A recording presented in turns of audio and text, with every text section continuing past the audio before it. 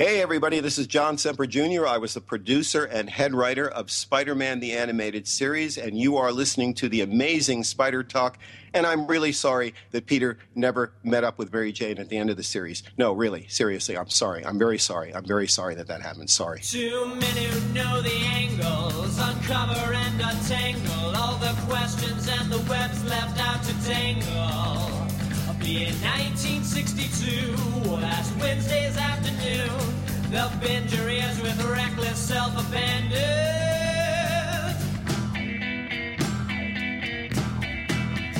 The amazing Spider Talk.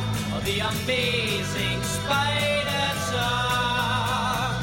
Come swing through the air, sit back and prepare for the amazing Spider Talk.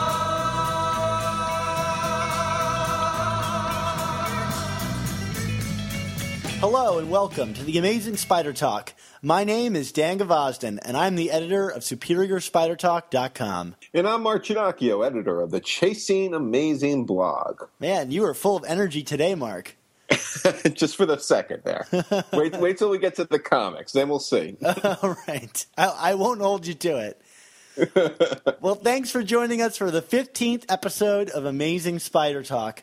We hope you guys enjoy this podcast and that it provides an intelligent conversation between two fans and collectors as we hope to look at the Spider-Man comic universe in a bit of a bigger picture. Yeah, and for this episode, we'll be discussing Amazing Spider-Man number 15, which I think for real now is the final issue of Spider-Verse, right? This is no longer up for debate, right, Dan? Can I hold you to that, Mark? Yes, maybe that's why I had such energy. I know what's coming. It's it, the end. And, of course, that issue is by Dan Slott and Giuseppe Camuncoli. In terms of other stuff in this episode, we'll read your comments and email, give away some prizes, discuss a little teeny bit of Spider news, and conclude with a discussion of Amazing Spider-Man Volume 2, number 38, by J. Michael Straczynski and John Romita Jr. Of course, if you hear our favorite sound in the world, please check out your iOS device for a link to an article, video, or image to enhance your listening experience. When the show started, you might have heard something new and something maybe a little different, and that's because we are announcing the winner of our theme song competition, and the winning song is the song you heard at the beginning of the show by Ryland Bojack. So, congratulations to Ryland. Congratulations, Ryland. Thank you so much for contributing to this amazing song, and we'll be sure to plug your theme every chance that we can, right, Dan? Absolutely. And I wanted to thank everyone who voted and emailed in. It was a really hotly contested poll, and Magic's hip-hop theme came in a close second. So, it really came down to the wire there. So thanks again to all of our competitors and those who wrote in. In fact, it was so close, I think I'm actually going to use his hip-hop outro at the end now. So everybody kind of won in a weird way. Yes, and the good news is we get to remove the stink of Sony's The Amazing Spider-Man 2 theme from our intro, right, Dan? Please tell me that's gone.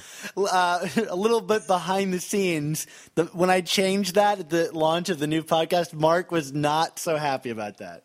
No. I think the email to me went something like, when I think of Spider-Man, I don't think of trumpets. Yeah, it was just like one of those things where I just remember upon seeing that movie and saying, oh, man, even the score was way off. And then, listen to the next podcast. I'm like, oh, come on, Dan. Maybe I kept it just to spite you, Mark. I think you did. I'm going to have to enter it into the middle of your conversations in the show sometimes. All right. Well, speaking of spite, Dan, why don't we get to Amazing Spider-Man 15? Welcome back, my friends, to the show that never ends. We're so glad you could attend. Come inside, come inside. There behind the glass stands a real blade of grass. Be careful as you pass. Move along, move along. Come inside, the show's about to start. Guaranteed to blow your head apart. All right, Mark. Amazing Spider-Man 15. Wow, what an issue. There's simultaneously so much going on and, like, nothing going on. Yeah, I not that I want to get away from what actually happened, but I felt like now that we're at the official end of Spider-Verse, I wanted to mention the fact that the very first issue of Spider-Verse, one of the prologue issues, Superior Spider-Man number 32, that came out more than 6 months ago, Dan. That was like the first week of August. So that, actually, for those listening to the podcast now, that's almost 7 months ago now. And I've almost graduated from grad school. Yeah, I mean, a lot has changed. We have a new House of Representatives. Well, no, House of Representatives was still Republican, but the Senate's Republican. Some other things going on in the world, ISIS, and, there was a movie about North Korea that got shut down. But Spider-Verse lasted through all of that and literally ends where it starts, at least in terms of Superior Spider-Man story. I mean, quite frankly, his story went nowhere. Dan, I guess to give this comic some credit, it attempts to tie up some loose ends. Though I just felt that a lot of these loose ends also felt very reactionary and unearned. What's your biggest takeaway here? Well, it's funny you feel that way because there's not enough time to really be reactionary in unless you're doing it like months later in comic book publishing. So it's almost like Dan Slott wrote an earlier part of the script and was like, I can anticipate people being upset about this, so let me answer it with a little thing here. I mean, again, like I when I first read this and I wrote my review, I think I was a little more positive, and then I read your review, which was pretty negative, and then time has just kind of sat on because we had to delay the recording of the show. And yes, I had a flooding bathtub. I apologize, people. Mark texted me like 10 minutes before the show, like, my house is flooding. Can we delay this? I kind of wanted to say no, just so we could do a podcast as like your microphone starts floating away from you. This is Spider-Man, not Aquaman, Dan. Yeah, right. Anyway, but like, I realized over the past week since this came out, I've like not thought about this issue at all. So we'll see how foggy I am on it recording this show. Right, right. Well, okay. So, let's talk about a couple other good things first, I guess. I mean, I wasn't totally negative. I mean, my negativity stems more from the fact that, in terms of a general product, this storyline did very little to advance anything, in my opinion. But, in terms of, tying up loose ends, I think the big one that they got out of the way towards the very beginning was a kind of a resolution to Mayday Parker's story. Although, as someone did point out to me on my site, like, they still kind of glossed over the fact, like, hey, your dad's dead. But hey, Mary Jane's alive and your boyfriend is, and Uncle Ben from the Toxic Universe is going to stay with you, which I guess makes sense. Although that does strike me as a bit odd, right? I mean, do we have multiversal mixing and matching of families? Is that kosher, Dan? I don't know. How much do we trust this guy that let his entire universe die? Right. Well, but he's holding the baby. You got to see the baby. I thought it was kind of a charming moment. I mean, that's it though. It was a charming moment, and I do feel like if this is indeed the last we see of Mayday, and that all talk from Tom DeFalco and Ron Friends aside about another shot at Spider-Girl, I do kind of feel that this was kind of the end for that. She became Spider-Woman. Yes. Well, because the world needed more Spider-Women. Well, she it's that time where a girl must become a woman, and in this case, it was when she got her father's old costume.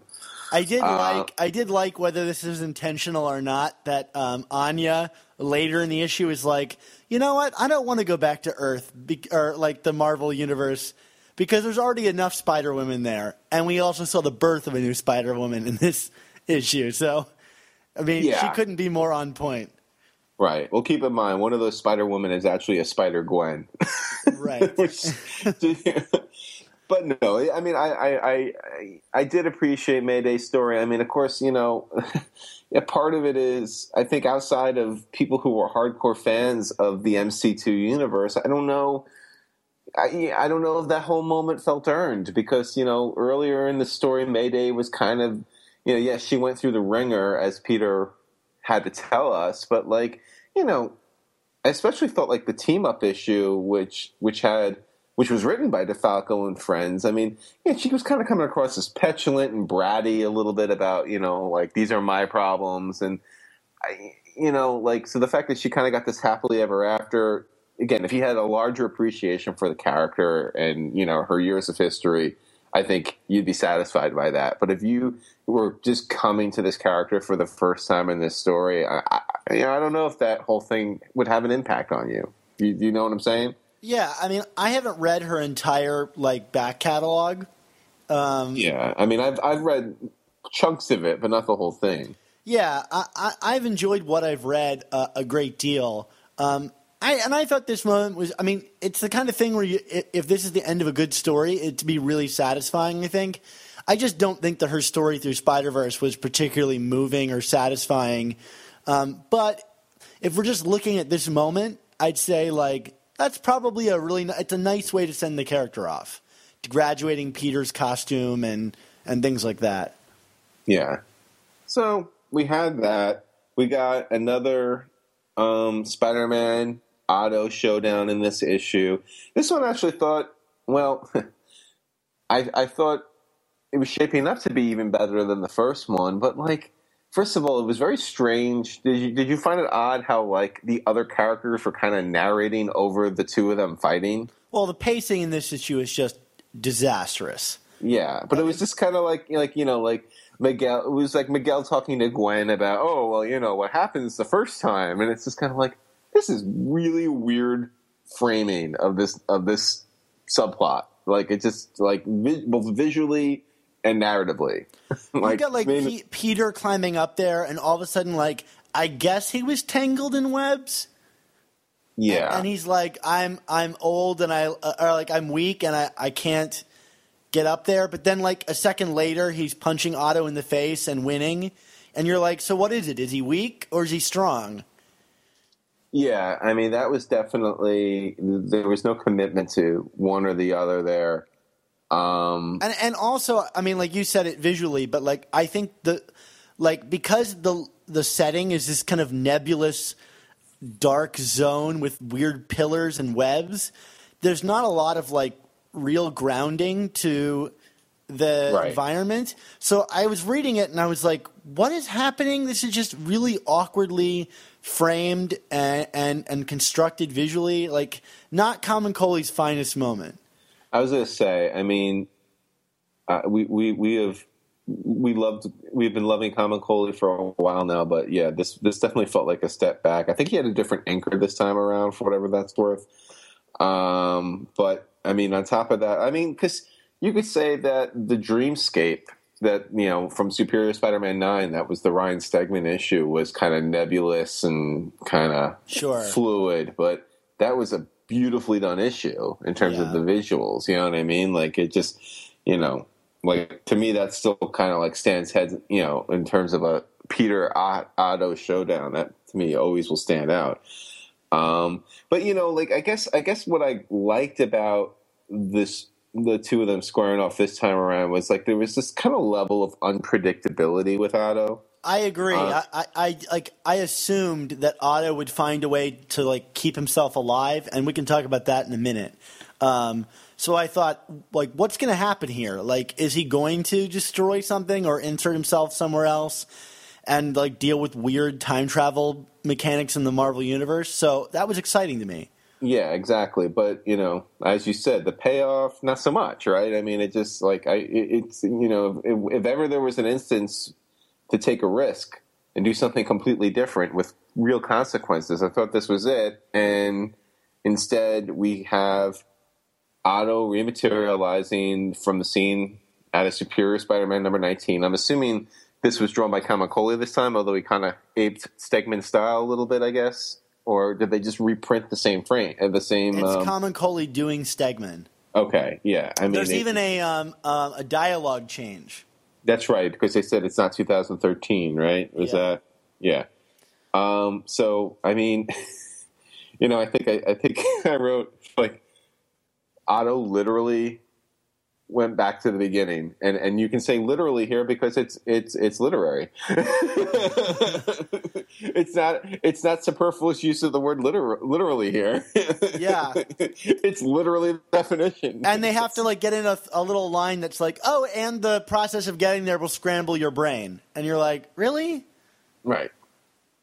So, I mean, I'm in two camps on this because one, like, I'm glad that it adhered to time travel logic, to a certain extent, and I didn't want to see a cheat where it's like, oh, he got out of this. But I would have liked if in the process, like, yeah, he destroys the Great Web and stuff, but for worlds that we don't even see, like, being blinked out, like. And when we do see one that gets blinked out, the Captain Britain Spider-Man, it's not because of him. It's because of Secret War and incursions. Wars. Yeah. So there was no consequences of him taking that action unless it's like the death of the Master Weaver. Which let's get to that revelation. Right. So and this is you've been joking all along, Dan, about the mechanics of time travel in this story, and I would say. This one just was kind of like, so the Master Weaver is revealed to be Karn from the future, right? Yeah. And it's like, it's almost like this is Norman Osborn with face transplant surgery. I mean, it was like that level of reveal. Dan Slott not doing so hot with reveals the last year or so, would you say? Well, the funny thing is that they even say, oh, I thought this might be someone that we knew under here, which is like, I read that as like a metatextual comment that about fan speculation.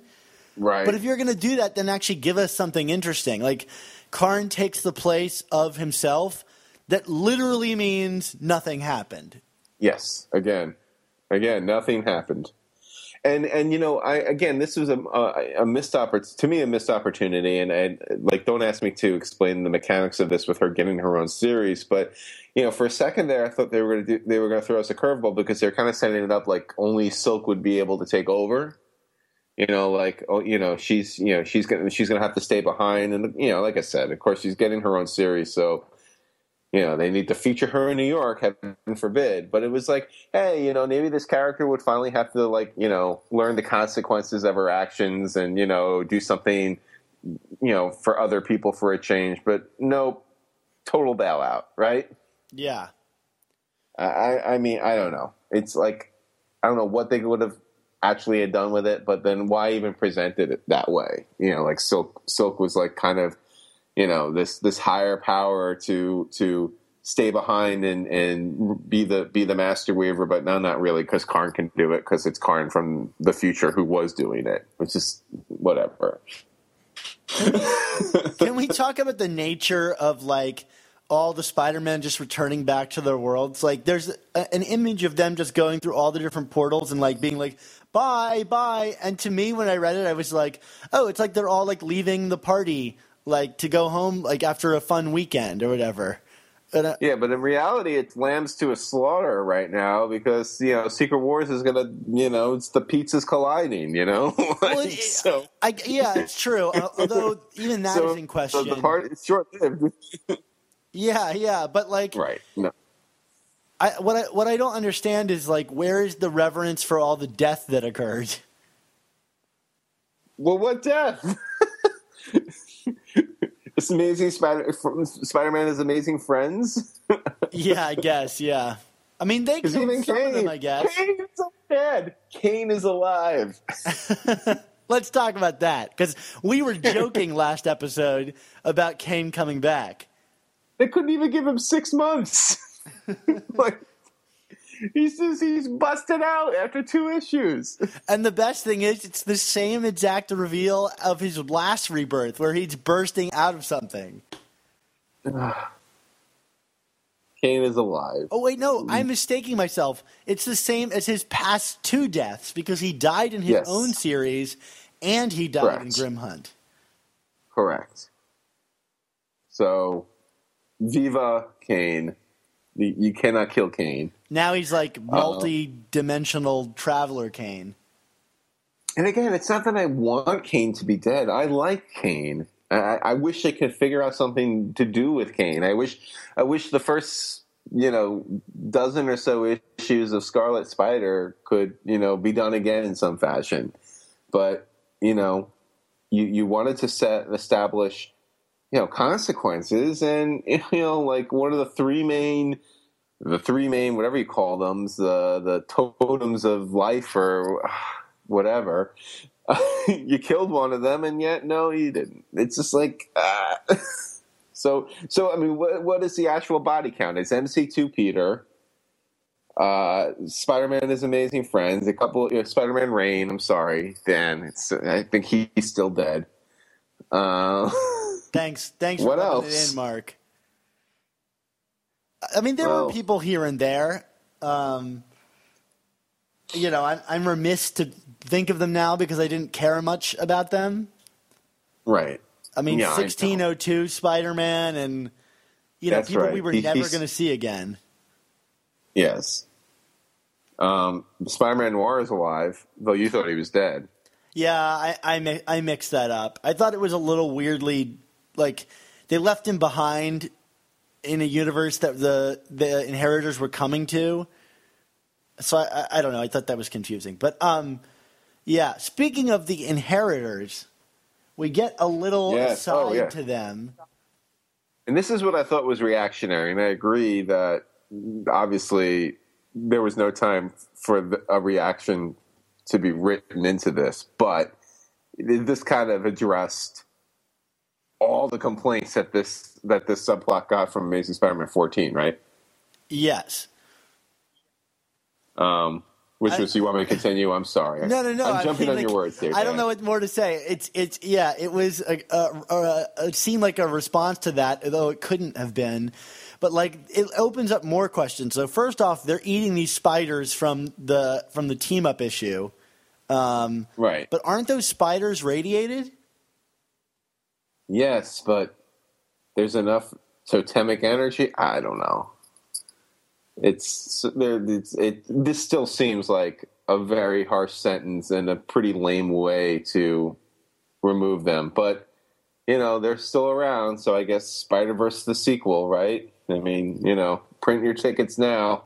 I'm just hoping that they start cannibalizing each other in there, and only Moreland comes out, and he's the old Moreland that we like. Yeah. The old Moreland that we like. I mean, I don't know. I'm just trying to what else can we talk about, Dan? I don't know. I think.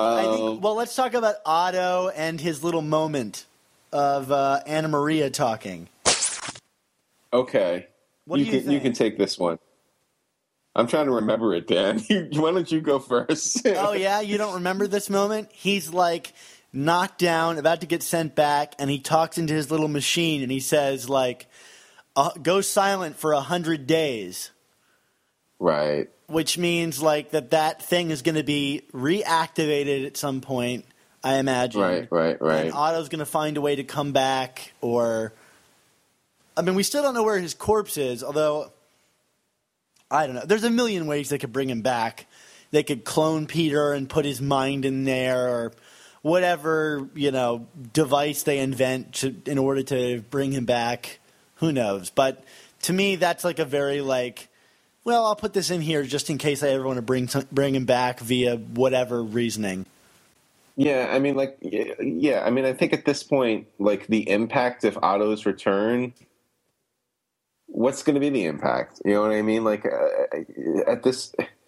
this story was kind of his return, but it wasn't because of this nebulous time travel stuff that only applied to his character and now apparently Karn.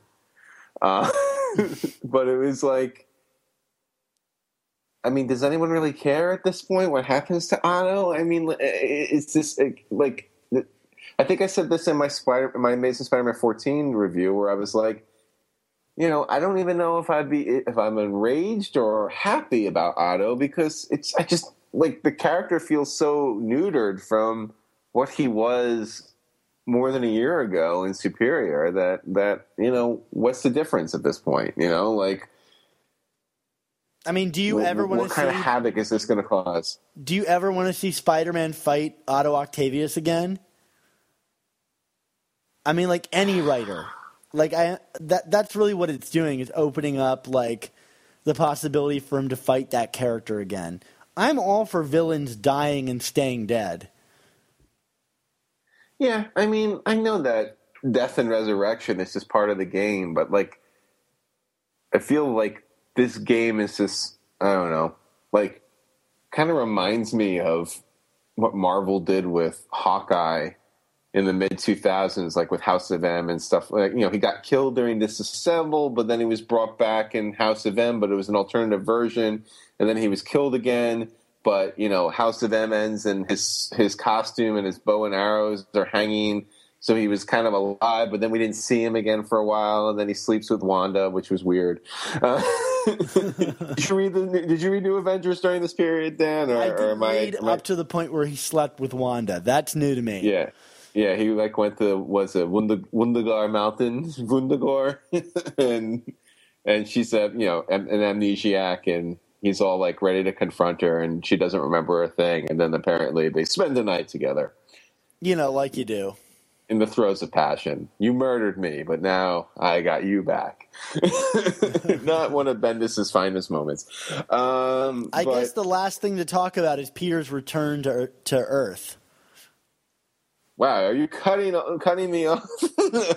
Talking about my analogy with Hawkeye and Otto? Oh, no. I thought you already made your point. Go ahead. Please continue. Just to put the exclamation point on my point. No, I'm just saying that, like, I think when they eventually brought Hawkeye back for real, it just didn't feel... It didn't have an impact because of all this tap dancing around his resurrection that they did. And I feel that's what we're getting with Otto here. It's like, okay, go silent for 100 days, and then what? He's going to come back and do what? Like fight Peter again, be on his side, I mean, we still don't know what the heck happened to his body. Where is that's going to be a subplot that Dan Slott's going to like suddenly reference 5 years from now and be like, you see, it's the long game. Well, Mark, I want to talk about Peter's return because something about this like forced revelation really bothered me. And it's funny because I read your review and I think we had like 2 paragraphs that were like nearly identical in our reviews, despite not like, like talking about this with each other. And it's that like, oh yeah, Peter, I never felt like Peter couldn't lead his company because he just didn't know how to be a leader or like wasn't confident about being a leader. But because he was completely like inept, like he just didn't know that there were problems. Like he just wasn't smart enough or self-aware enough to realize that things were going bad. Oh, absolutely. I mean, he couldn't lead a company because he's Peter frickin' Parker. What business does he have running his own, technology company? Like he's not a CEO. He's not CEO material. He's, the guy who, can never keep a steady job and, had to resort to taking photographs of himself to make a living, So I agree. It just seemed, I mean, the problem with this, among other things, I mean, it's twofold. I mean, first of all, like all we keep getting in terms of Peter's leadership is lip service to his leadership. Like, I mean, they had that scene earlier where Jessica Drew was like, so you're being a big leader now. Oh yes, I'm a leader now. It's like, what is that? Like, that's like, this is terrible. Like, that's really shoddy writing. You know what I mean? Like, it's like, I mean, talk about like telling and not showing. You know what I mean? Like, it's like they're just spelling it out for you. Like, Peter's a leader now, and then, like you said, this reflection at the end is just so forced, and it's not even congruous with what we know about the character and his situation leading up to it. Not even to mention the fact that I don't really. Have you been thinking about the state of Parker Industries throughout the entire Spider-Verse? I mean, like, of all the things to have to address from the Superior Spider-Man era, it seems like Parker Industries is the only thing that Marvel is interested in talking about. Well, it seems like it's about to be destroyed either way. Yeah. But, I mean, seriously, like, you know, the fact that he killed somebody is odd when he was Superior Spider-Man, or the fact that he fought with the Avengers, fought with this person and that person, was, you know, set up a surveillance system around the city. I mean, those things got touched upon briefly, but Parker Industries, that's the takeaway. Yeah, it's all very odd. Although I will admit that it was really refreshing to see New York and a Spider-Man comic again. I even wrote in my notes, wow, it's really refreshing to see Julia Carpenter again. And I have never said that. That's not true. If you read the original Secret Wars, I bet you would like Julia Carpenter a lot. Okay, all right. Julia Carpenter as Madam Web. Okay. I know Rhodey Rhodes liked Spider-Woman in Secret Wars. Do you remember that? Have you read Secret Wars? I have, yeah. Like, there's like this one scene where like Rhodey is all like, check out the legs on her. And I'm like, Jim Shooter, you're weird. I don't know how this reminds me, but there is something else I wanted to talk about. Sure. There's a moment where like the web is being destroyed, and they make reference to the fact that like their spider sense is going to go away or be weakened. Yes. Did that legit happen, or like it seems like it just got passed over? Well, it's weakened allegedly, and I think Slott has kind of reaffirmed that on Twitter. So we're essentially just getting the same story we got again at the beginning of Big Time. Like, we're officially out of New Ideas. We're going back to the well with no spider sense again. Well, yes. Well, because it was good during Big Time, so it'll be good now. Because Dan Slott said so. Is that what he said? No, I don't know. Okay. I'm just being a jerk. I don't know. I just read that. I was like, are we really doing this again? Like, it was cool when you did it the first time, but like, and it had a great resolution. Yeah. But like, really?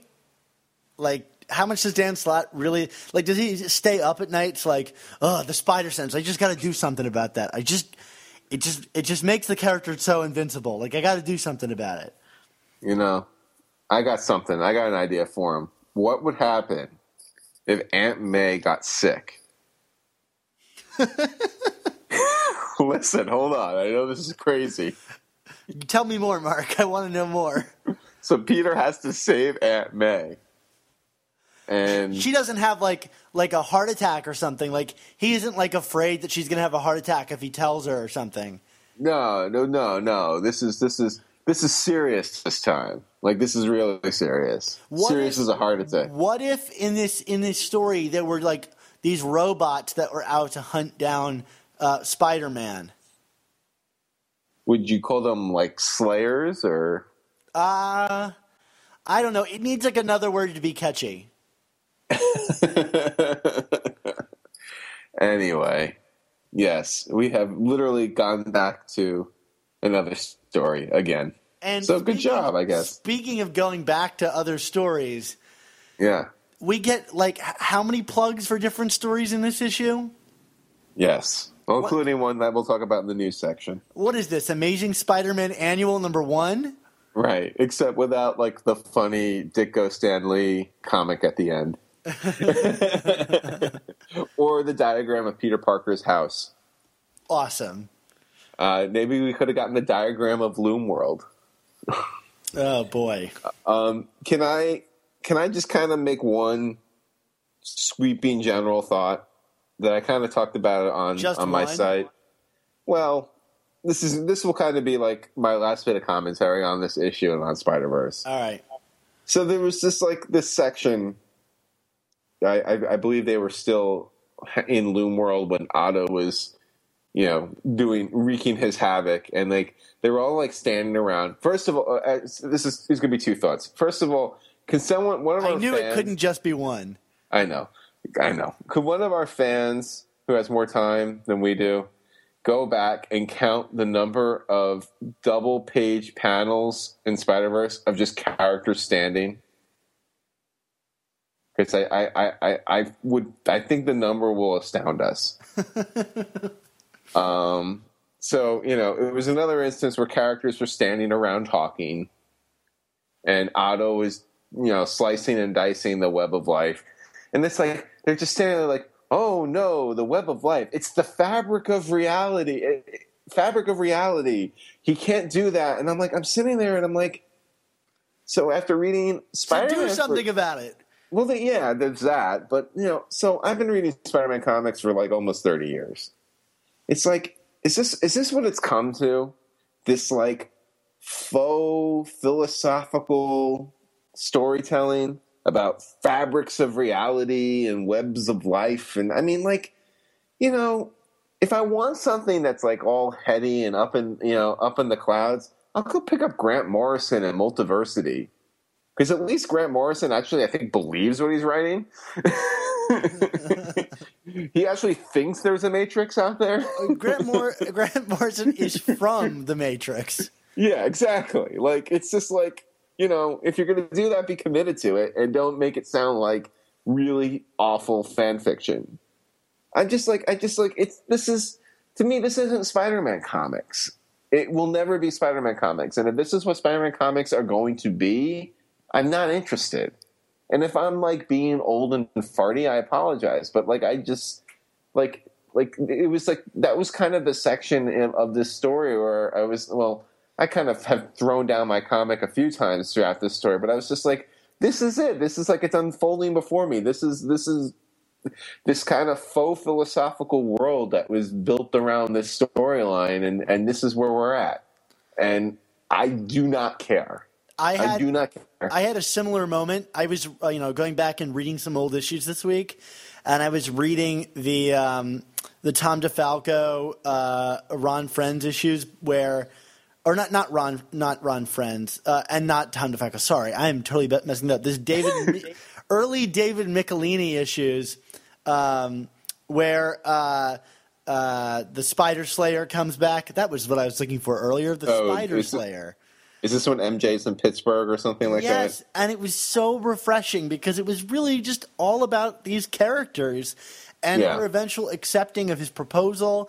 And I was like, you know what? People like hate on that proposal and how fast, but like I bought it. I was like, this is wonderful. Like this is a real character arc and ended her story. And then I went and read this again, and I was like, ugh, what am I reading?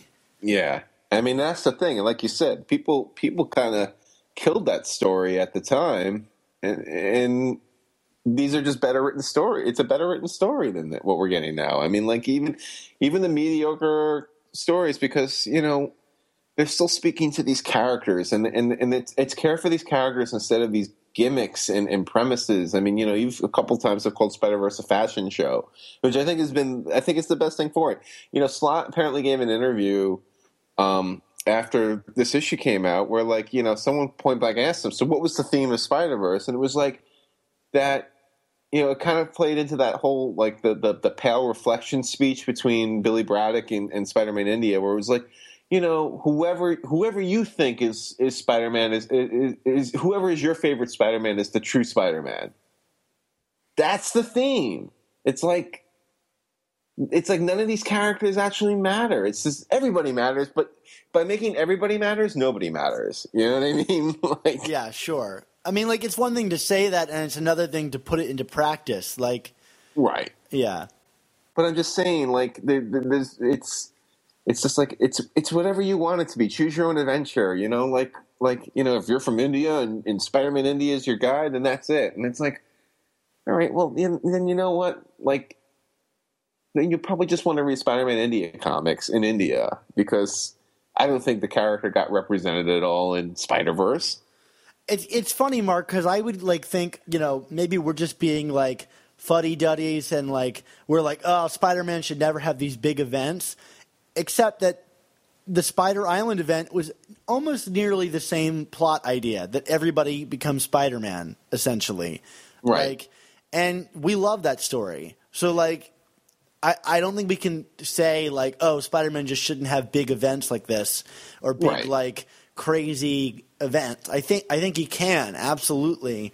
Right. I mean, like, my comparison to the, MJ in Pittsburgh where she's having a scene talking to Gail, her sister, in prison. Like, it's not necessarily fair to want that for every Spider-Man comic, but like, Of course not. Yeah, but if you're gonna go big, then like do it for a reason.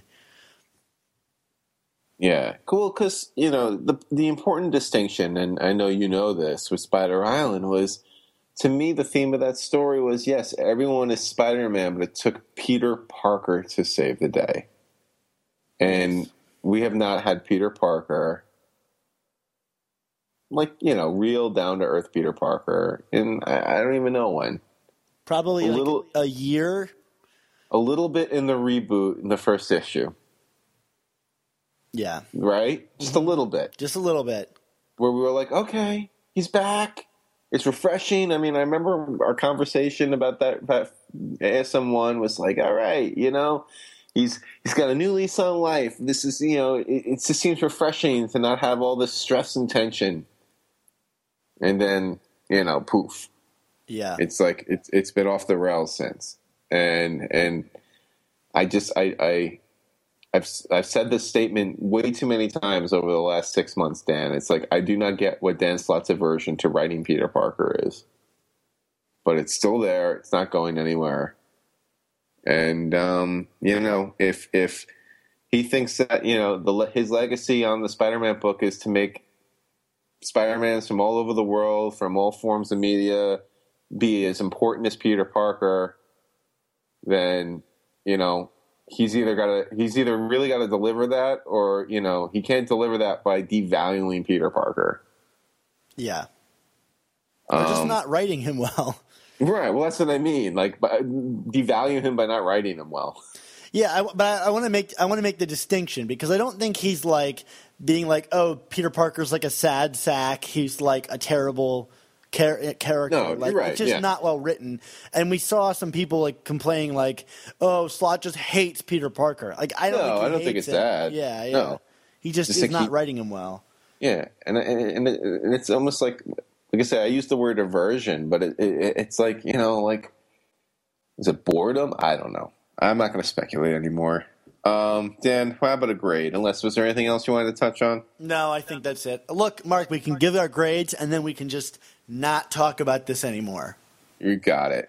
It never happened because there aren't really any ramifications of it happening. No, except maybe sort of kind of Spider Sense. Yeah, maybe. Maybe. I don't even know if we got a confirmation on that. Anyway, my grade. I'm giving this thing a C. I'm going to give it a D. Yeah, you're probably right. You're right too, Dan, because it's your opinion. I hate giving things grades. Incomplete. I hated it when I was a high school teacher, and I hate it now. Yeah, I don't ever get to grade things, so everyone's artwork is special. There you go. Oh. Let's get into our comments and emails, which are from all of you and are all special.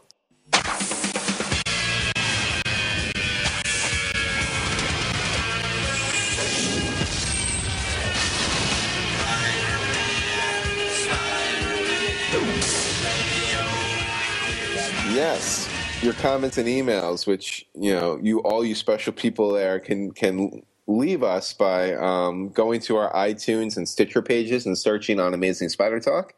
And of course, hopefully while you're there, you subscribe to our show.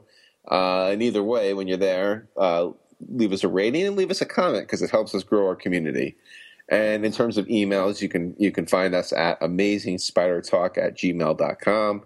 And we'll try and do our best to get to any of your questions or comments or just general talking points.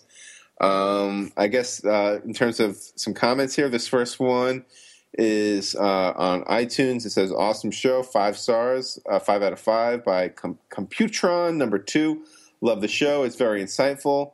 And then he starts talking about some spam being on my site, Dan. We're going to look into that. If anyone else is having issues with malware being on your computer from my site, if you could send me a note or email us at spidertalk@gmail.com, amazingspidertalk@gmail.com, I'd love to hear it. I've not heard from anyone else on this. So I'm aware that on Android phones, my site has malware, and I'm on it. It should be changed any day now. Yeah. So hopefully there will be. What else? You want to read this other one, Dan? Sure. So this one's on Stitcher, which, we actually haven't gotten any reviews on Stitcher, so it's nice to see one. And that's from Superior Sean, and it says, freaking radical! 5 out of 5. Great show done by two fans who really know what they're talking about. The show sounds nice and professional, and the audio is clear and easy to listen to. Keep up the great work, guys. You may be fans of Spider-Man, but you've made a fan... hold on, I'm messing this up. But you have made me a fan of you and your show. Now that's good radio. Oh, yeah. Awesome. So we got a question from Aaron Griffiths. Mark, what is the question? Yeah, Aaron writes in, about, I guess, the big hot topic in terms of Spider-Man B titles, which was the debut of Spider-Gwen last week. And, Aaron poses kind of an interesting question. I mean, there were all these expectations for Spider-Gwen after that big debut in Edge of Spider-Verse. And it was kind of like, what happens if the comic doesn't turn out to be all that great? Are we allowed to complain about something that we essentially demanded? And Marvel has reminded us multiple times that we demanded it. Not every one shot necessarily translates well to an ongoing. Dan, I actually like to say I really enjoyed the first issue. I know you weren't as impressed with it as I was. But I thought it did its fair share of like world building and kind of establishing who these characters are and what their relationships are going to be, while still kind of leaving doors open for other things to happen. But I did get a sense that some people were disappointed with this first issue. Yeah, I can't speak for everyone about why they may have been disappointed. I mean, hype is a hard thing to live up to. Almost nothing matches your imagination of how great it's going to be. And we got a bunch of films coming out this year that might test that too, like the new Star Wars film. Or the Marvel Comics adaptation of Spider-Man when it finally gets released. Yeah. Or heck, even Avengers 2 in the summer, you know what I mean? Like, after all the hype that first movie got, I mean, is it going to live up? I mean, who knows? But, I think, you could always complain. No one's ever going to stop you. I mean, I guess for me, no one has stopped us complaining in a public forum like this. No. I mean, I guess for me, and I kind of tried to make this point in my review for Spider-Gwen, it was just that when you're approaching this book, you do have to kind of come at it from, this is an ongoing now. It's not a one shot. I feel like that one shot. Jason Latour and Robbie Rodriguez, I mean, they were just kind of throwing everything they could at you, because they knew this was their one chance to sell you on a character. I don't think they expected it to become a phenomenon like this, but the fact that from our podcast, Robbie was talking about getting Married with Sea Monsters to do a song, they were doing everything in their power to hook you onto this character. Now you're hooked, hypothetically. So they don't not that they don't have to work as hard, but it's now I feel like after throwing everything, they're going to tell the story in a more measured way. Absolutely. Does that make sense? Yeah. And if you're sitting there being like, where's the energy and the bombast of that Edge of Spider-Verse? I don't think you're going to find it in this. You shouldn't find it in this. You would burn out after 3 issues. You know what I mean? I think we complain about that with Dan Slott sometimes. Sometimes it's just, even when the stories are going well, it's just too much. You know what I mean? Your head starts spinning. I wonder how much of that bombast really powers that issue. If I were to say what I thought was lackluster about this first issue, and I don't expect it to be that first one. I just thought some of the visual storytelling was a little confusing, and some of the character motivations were a little confusing. But I'm sure it will get fleshed out over time as they're allowed to build. And I know that Robbie is like pounding away at drawing this thing on his own. Just by following him on Twitter, he is a nonstop workforce. So I'm just excited to see this thing grow and build to a, I'm imagining it's almost like our modern day Spider-Girl. We'll see how long it lasts. But it'll be fun and interesting to see where it goes. Yeah, and I think it is geared towards that more youthful audience. And I mean, just in terms of, I know you mentioned Robbie. In terms of Jason Latour, I recently read through the first trade of Southern Bastards, which is the Image book he's doing with Jason Aaron, and in terms of like world building, he's a person that I trust because I think the world that they've built out in that series is just incredible. Incredibly real and frighteningly real. But I was talking with someone on Twitter, and they were mentioning, his work on like Winter Soldier and X-Men wasn't as good. But at that point, he's kind of coming at that. He's playing with someone else's toys, whereas I feel like this is their thing. You know what I mean? So I'm going to give them ample room to go where they want to go with this. So. Yeah, I'm excited about it. It's still like one of my most anticipated books to pick up. So, yeah, and especially, Spider-Man 2099 is allegedly ending. The Silk debut. Are you going to eat crow publicly here, Mark? I don't know if I'm going to eat crow. I enjoyed it. I still think, and I said this in my review, and I don't know your thoughts. The book doesn't have a hook. No, it doesn't have a hook. Like beyond.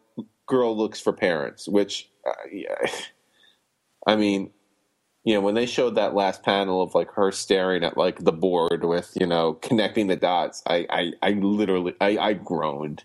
Because how many times have we seen that in any kind of, you know what I mean? Like, especially in Spider-Man. Yeah, but it's just, I think we saw it in The Amazing Spider-Man 2. We did, yeah. I mean, you know what I mean? Like, I just, there's still no hook to this book beyond the fact that this is Spider-Woman, but it's not Jessica Drew. Well, you know what I mean? For me, the hook is, and it's not a good enough hook, I don't think, but it's like, oh, this is the character written as she should have been written when she was introduced. Right. But in terms of that issue, it was totally readable. I enjoyed it. I'm going to read the next few issues just to see where this is going. The art was beautiful. Yeah, Stacey Lee's art was great. The character, I felt I liked the character, which I could not say was the case prior to the series. You know what I mean? Like, I was like, oh, okay. She has flaws, and she's trying to learn.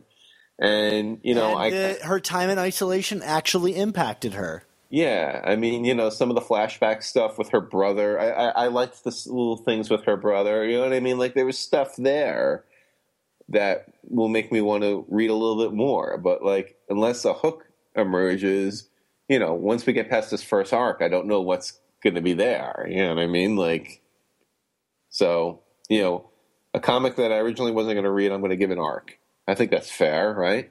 Yeah, I think so. So, Alton, stop bothering me about it. Oh, boy. Well, Mark, let's talk about the Friendly Neighborhood Spider Talk Members Club. I almost choked getting that out of there. Yeah, if you can't say it, what hope is there for me? Stand a little straighter, walk a little prouder, be an innovator, laugh a little louder, stroke a refrigerator, we can show you how to, and when will you be then? You'll belong to the Merry Marvel Marching Society. March along to the song of the Merry Marvel Marching Society. If you groan with the dour, sour outlook, if you howl, if you moan, you can lose your sauerkraut from keeping trim and in step with the vim and outstep of the Merry Marvel Marching Society. Yes, Yes, now is the time of the show where we thank all the wonderful people who have decided to donate some of their hard-earned money to the show and have opted to join the, wait for it, Friendly Neighborhood Spider Talk Members Club. Bravo, bravo. I did it. You get a medal, Mark. To quote my 3-year-old, I did it. What did he do this time? Usually it's something that, like, yes, you did it. Now stop doing it. That's usually my response. Well, this week we have 2 members of the club. Welcome to the club, Aaron Griffiths and Kevin Dorsey. Just a little special notion to Aaron Griffith, who definitely went well above and beyond with his generosity here. Aaron, I mean, thank you so much, and Kevin, obviously, thank you too. For your donations, and it means a lot, and it keeps the show alive. So, Aaron and Kevin, check your emails because you'll be getting an email from me. And all of the members, please check your email for your free comics. If you'd like to become a member of the Friendly Neighborhood Spider Talk Members Club, I said that pretty fast, and help support the show, please go to our site and click on the giant button that reads, Mark, Friendly Neighbors Talk Spider Members Club. Friendly Neighborhood Spider Talk Members Club. One of these days, your head is just going to explode like from scanners, and and that's going to be the end of the show. Yes, good job. So if you ever hear like a popping sound and then the show is over, Mark, his brain exploded while reading the name. I bit the farm, bought the farm, said something to the farm. Anyway. What is it with you and farms? All right, what do we got coming up, Mark? We got some spider news, Dan. Let's do it.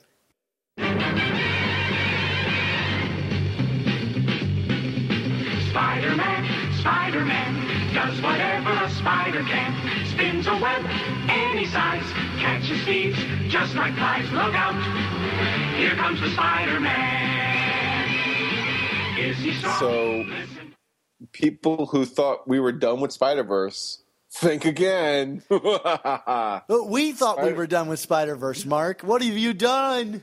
I know. No, this is not my fault. There's going to be. I am assuming this is a miniseries.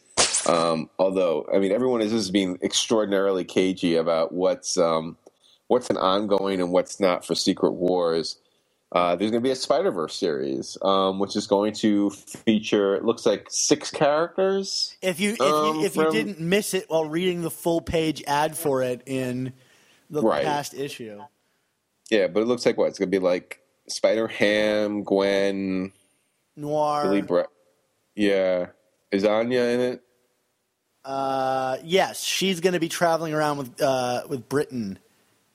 Yeah, I mean, you know what? Like, in a little story that's like pared down, it could be interesting. And it's Mike Costa, who's the one who wrote the Scarlet Spiders mini for Spider-Verse, which was probably the best of all the minis, right? Yeah, I'm interested. It could be a fun little like zippy thing that we wanted Spider-Verse to be. I'll check it out for an issue.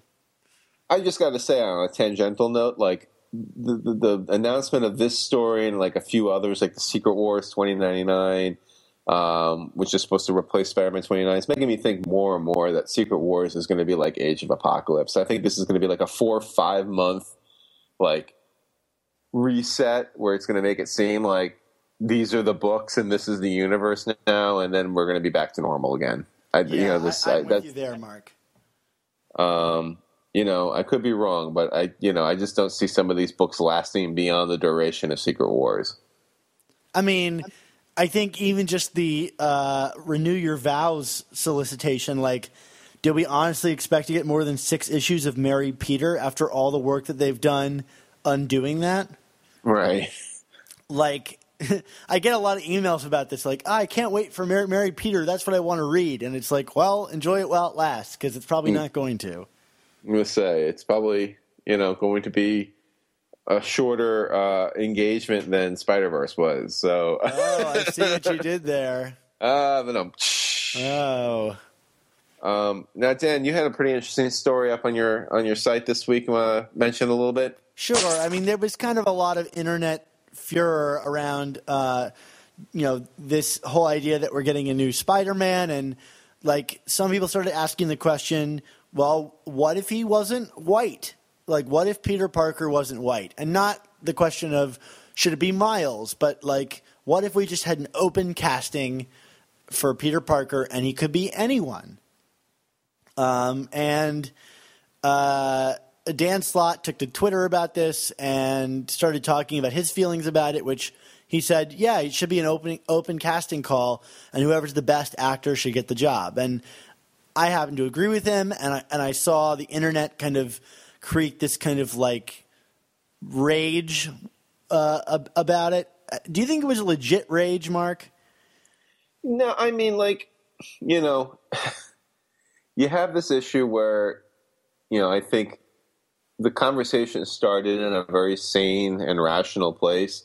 And once there was some pushback, I mean, you know, it begged the obvious response of, you know, for those who are like, no, I want what's in the comic, and what's, you know, Peter has to be white, you know, like once you start making these kind of, you know, declarations about a character's race, you know, it begs the question, is the person being racist? And I think, you know, once you throw that word around, it starts this downward spiral. And I know you've dealt with it with the piece, which really was, I thought, excellently written by Brian Jacobs, and just totally measured and very rational, and explained everything very well. But, you know, you can look in the comments section and you have people, well, you know, people, you call so-and-so a racist. No, it's not that, but, you know, it's addressing this idea of, you know, if you think a character who otherwise is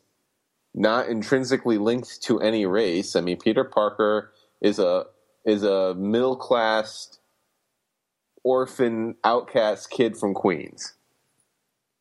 Right? Does that sound like a good description of Peter? I challenge people that, like, and if anybody here is listening can give me one example, I would love to hear it, of a story where Peter's whiteness affected the outcome or any plot in the story. Right.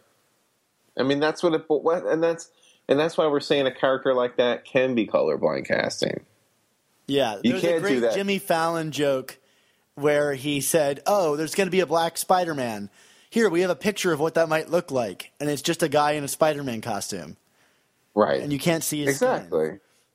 You know, this isn't Black Panther. This isn't Luke Cage. And trying to claim, you know, the opposites of reverse racism is just a straw man argument. Go back and read the histories of those characters and know why racism, and learn why their race is important. Yeah. So I mean, Mark and I aren't saying we like need to have like a black Spider-Man or whatever race, you know, or we even need a Peter who has a dark tan. Like, okay, like right. He went out in the sun for a little long. He can be an Asian kid. He can be Asian. He can be Indian. I mean, you know, like we just went through this in this storyline. You know what I mean? Yeah, I mean, it's not like we're demanding it, but like, why not? Like, and that's the question that this wonderful piece from Brian Jacob, I thought addressed really well. Is, you know, especially from him, you know, he put it so nicely that, you know, when Spider-Man was introduced, his interracial marriage would have thrown him in prison.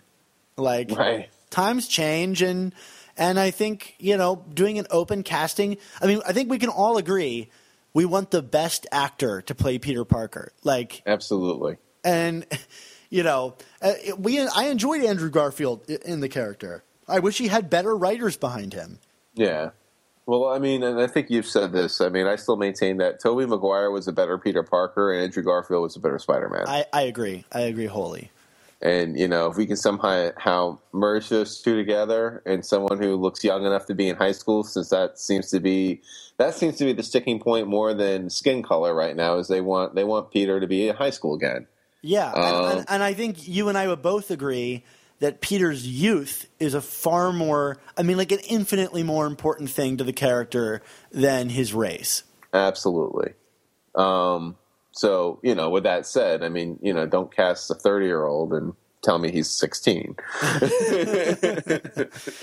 His mustache might give him away. Don't cast Ralph Macchio in Karate Kid 3 and tell me only a year has passed since Karate Kid 1. Mr. Miyagi! Well, anyway, let's put a link. I'll put a link into the article, and you can check it out if you haven't already read it. I thought it was a great conversation, even from people who might not agree. Like, it's nice to engage, and it's really just all about introspection. Like, I'll admit it. When I think of Peter Parker, I think of a white guy, and it's worth the time and consideration for me to think about, why is that? Like, why do I associate that, and why do I feel like I need that? And then how would other people feel? And I think that's the point of any good article, is to get you to think a little bit about yourself and how you respond to things. Right. Introspection, Mark. I know. I mean, like, yeah, I think you said it all, Dan. And meanwhile, I feel like I just came up with a new movie dare for you. Karate Kid 3. Karate Kid 3. What about Karate Kid Part? Was it Karate Kid Part 2 or the new beginning? Which one? The new Karate Kid with Hilary Swank? Yes, with Academy Award winner, with 2-time Academy Award winner Hilary Swank? Yes, that's the one I'm referring to. No, I mean, yeah. I actually think Karate Kid 3 is worse than the new Karate Kid. Okay. I think in large part because of how they cast Ralph Macchio as like a 19-year-old, even though he was like 40 in that movie. Welcome to the Karate Kid Hour. Hello, Mr. Miyagi. Okay, I'm done. Anything else on the news front, Dan? No, we just want more Karate Kid, Mark. Can you give us more Karate Kid commentary? I need to think of some quotes. Give me some time. Maybe in our Uncle Ben moment. All right. Well, so let's talk about a classic comic that we both love. The conclusion, really, to the story we've been talking about over these past several episodes in Amazing Spider-Man Volume 2, number 38.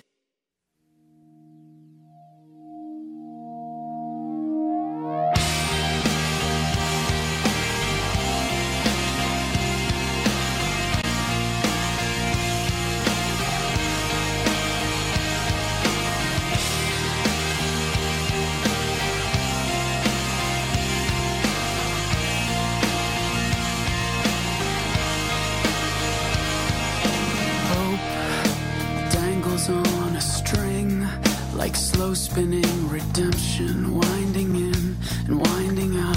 The shine of it has caught my eye and roped me in so mesmerizing. Yeah, so Dan, of course, we did select this issue because even though it's separated from the end of the Coming Home arc by a good 2 issues, one of which being the 9/11 issue, and one kind of almost being a prologue to this issue.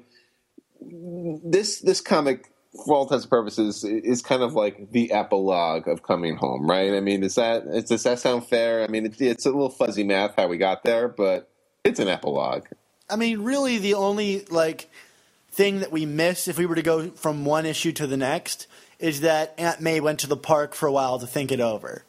And, exactly. I think issue 37 is a really beautiful issue. But you could read 38 on its own as a conclusion to the past story, and you wouldn't really miss anything. Exactly. And, for the uninitiated folks, this comic is, of course, known as The Conversation. And this is the comic where, after years and years, brushing aside the fake reveal that we got in Amazing Spider-Man number 400 when Aunt May was on her deathbed but was actually replaced by an actress, and Aunt May was kidnapped with a bomb in her head. That happened.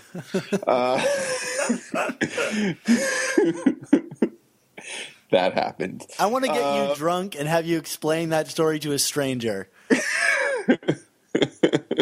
We can do that. That'd be good podcasting. Yeah. But anyway, no. So finally, we get the actual Peter is cornered by Aunt May, because she found him lying in bed after his battle with Moreland with his tattered Spider-Man costume next to him. And, it's like, okay, this is it. No more lies. You're Spider-Man. We need to talk about this. What I love is leading up to this, Pete has no clue. It's classic Peter Parker, just kind of like bumbling around. But it's charming that he's like worrying about everybody else and like, what if this? And his like mind goes to the worst places possible. Yeah, it's like, I have 6 months to live, and it's like Doc Ock has 6 months to live. Let's get cake or something like that. Doc Ock has 6 months to live and is going to replace your body with his. Just kidding. This is where Dan Slott pops in and says, "See, we've been planning it for hundreds of issues." It's the long game, Dan. Yeah, the long game. Yeah. I mean, this is again. I mean, I feel like I've said this every time in the second half of our podcast, but this is one of my favorite issues. I mean, you want to talk about character. And really, I mean, like, Straczynski just takes the 40 plus years at this point of these two characters and just lays it all out there. References stuff from the Ditko Lee years, May being so frail that Peter thought the news would just shock her into a heart attack, that she would kneel over and die. Yeah, I mean, I liked there's a line that May drops in there about, all the time we lost to a lie, which again, Straczynski from a writing standpoint, it was just so money during this era. I mean, like the elegance of the dialogue that he wrote. I think the only writer whose dialogue holds up just to Straczynski's is like Stern, maybe. You know what I mean? Like, it's really astounding. Yeah. Although Straczynski's, I think, is even more grounded than Stern's. Yeah. It's a different flavor. Yeah, agreed. I mean, Stern kind of has more. I mean, Stern knows he's writing a superhero comic. You know what I mean? Which is, I think, maybe why I think ultimately I like Stern more than Straczynski. Or at least the good Straczynski, pre sins past Straczynski. Yeah. But yeah, I mean, like, but in terms of just sheer elegance and really hitting on pathos and emotion and a humanity, I mean, Straczynski just is all up and down in this story. I mean, what are some of your favorite parts there, Dan? Well, a lot of it is like, I love Peter's dawning realization that, he kind of, at the beginning, he can't really conceive that he might be the reason for Aunt May's pain, that he might be responsible to her. And obviously one of the best things is like, the time lost to the lie. And I love that Aunt May is more offended that Peter has lied to her than that he's Spider-Man. And it really is moments like these that, like, when people say Peter is infallible, like, he's not, because there's no clear answer to most of life's problems. And, Peter thinks he's doing the best here by not telling her, but you can just see how much pain she's in when she realizes how much she's been lied to. And I think what's so wonderful with this issue is through that process, this is JMS's declaration that Aunt May is a new character. Like, this will be the best written this version of Aunt May will ever be. Yeah. And he's just making a broad declaration here. Like, this is new, and this is my redefinition of her. And this is probably her best issue as Aunt May. And maybe the entire series, yeah. I would agree. I mean, I was actually about to say, fans of Aunt May were probably, in their glory during this era, because you had Straczynski writing her for 616, and then you had Ultimate Aunt May, which I would say I prefer Ultimate Aunt May to 616 Aunt May. She's such a complicated character. The therapy scenes are intense. Yeah. I mean, I feel like Bendis really nailed that character, and it was, I think that was one of the things that, that they got right in the Mark Webb movie series, was that, they kind of went the ultimate route with Aunt May, with Sally Field's casting. So at least in the first movie, they did a good job of it. Yeah. I mean, there were elements of it in the second, but not as much. She has a nice scene, You're my boy. On an island. Like, not literally, but that would be strange, but yeah. But no, this is in terms of 616. This is Aunt May's shining hour. The "I thought you were gay" exchange. I mean, how great was that? I mean, it's just like, I don't know. Like, I've always kind of gone back and forth with that line. Like, oh, is that too on the nose of a joke? But no, I think that works, right? Well, I like it because that actually happened to me in real life. Yeah, I mean, it's never happened to me per se, but like I know people like me where that's happened, and so I mean, Dan, not for nothing. Like I have a feeling we have a couple of listeners out there who are probably in the same boat as that. I think it kind of comes with our territory for whatever reason. I don't know. Maybe it's the reading books about guys in tights. I don't know. I never thought about it that way, but okay. One of the things that's interesting in this comic that is kind of controversial, though I don't really hear people like getting into fights about it, but reading it reminded me that there's a pretty big retcon in this book, but it's the kind of retcon that like I'm okay with because it makes the story more interesting. Are we Mark, talking about? Do you want to spell it out for us? I was just saying, are we talking about May's recollection of her role in Uncle Ben's death? Yes. Yeah, the two of them had a fight, and he kind of took off for a walk, and because he wanted to cool off, and that's when he's shot and killed by the burglar. Right. And why is that a retcon, Mark? If you want to spell it all. Well, I mean, it would be Amazing Fantasy 15. They don't necessarily.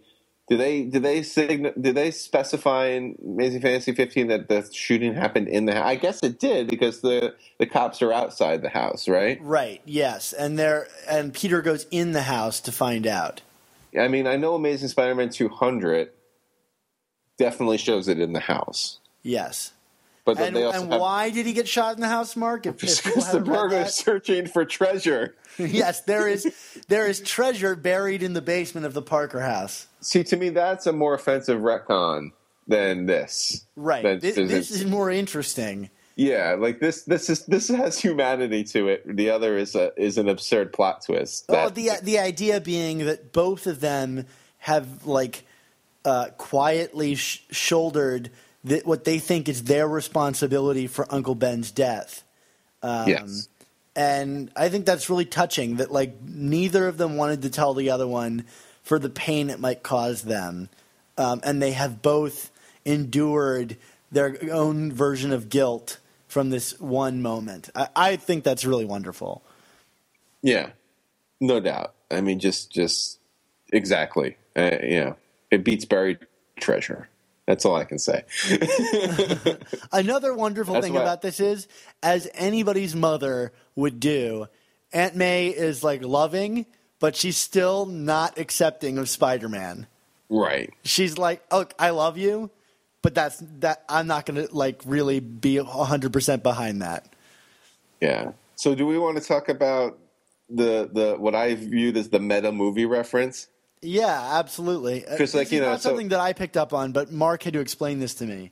Well, this is my interpretation. I could be dead wrong, but there's once kind of May and Peter hash it out, and May expresses her disapproval yet resigned to acceptance of this whole thing. She's like, well, so how did this all happen? And Peter's like, well, that's a long story. And then the narration says 2 hours and 37 minutes later. And I said, oh, I kind of saw that as a reference to the movie, like how long, like Spider-Man's origin being told as a movie, which, this comic, I believe, came out a few months before Raimi's Spider-Man came out. Now, Raimi's Spider-Man is, as Dan pointed out, did not run for 2 hours and 37 minutes. It ran for about 2 hours and 5 minutes or something like that.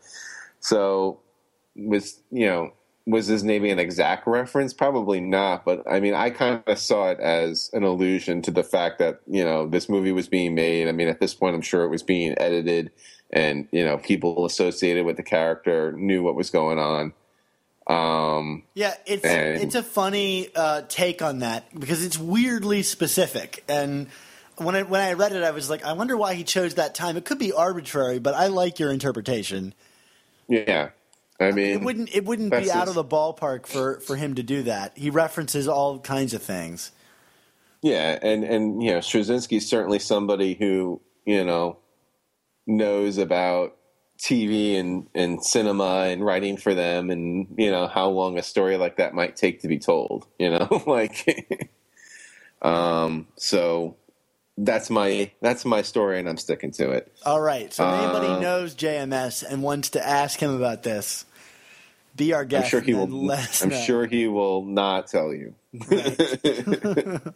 Doesn't strike me as the type to like talking about Spider-Man anymore. A magician doesn't tell you how his tricks are done. Well, I think ever since he got into his big fight with Whacker on Facebook, he doesn't really talk about Spider-Man anymore. Oh, okay. Do you remember that? I do remember that. Yeah, the whole sales charts. Yeah. Good job, Joe. I have no further commentary on this, but I just wanted to throw out there how Romita put Peter in a turtleneck. I don't know. Why not? Anybody? Why not, right? It's an interesting costume choice. I don't know. What does it mean, Dan? I when I think of my Peter Parker, I don't think of turtlenecks. Well, he's worn turtlenecks before. Has he? Yeah, absolutely. That must have been some Even radical... in Amazing Spider-Man 700, he wears a turtleneck. Well, Amazing Spider-Man 700, that's the world is a completely different place by that point. But certainly Ditko Lee, my Spider-Man, don't give me some radical Spider-Man with turtlenecks and beatnik things. What about a mustache? Oh, my God. Have we ever gotten a mustached Peter Parker? We've gotten a bearded Peter Parker. Yeah, when was that? I'm trying to remember. Was that why am I thinking that's a number of times? Was that Paul Jenkins? Was he in a beard? Yes, he had a beard in Paul Jenkins. I think during the Goblin story. Yes, the first one, right? Mm-hmm. The one with Buckingham on art, right? Right. So Mark Buckingham, he's British, so what do you expect? No appreciation for what Peter Parker should be. There you go. If we get a British Peter Parker, I'm going to lose my mind. What is he going to be drinking? Tea? Lord, everybody knows he's a coffee guy. He spent so much time with the coffee bean. Yeah, and don't talk to me about Irish bacon or British bacon. It's not even bacon, it's ham. All right, well, I think that's about time for us to say goodbye. Of course, you can find all of our new Amazing Spider Talk and old Superior Spider Talk podcasts at my website, superiorspidertalk.com, or find us on iTunes and Stitcher by searching for Amazing Spider Talk. And if you do, please make sure to leave us a rating and a comment to let us know how we're doing. And like we did today, we'll read it on the air. Of course, if you have any opinions on these comics that we talked about today or any questions, be sure to email them to us at amazingspidertalk@gmail.com. We love getting your emails, so make sure you send us a couple questions if you have any. Or make some up, even. Right, Mark? Just make them up. Just make them up. Where do questions come from? Go to the question store. There you go.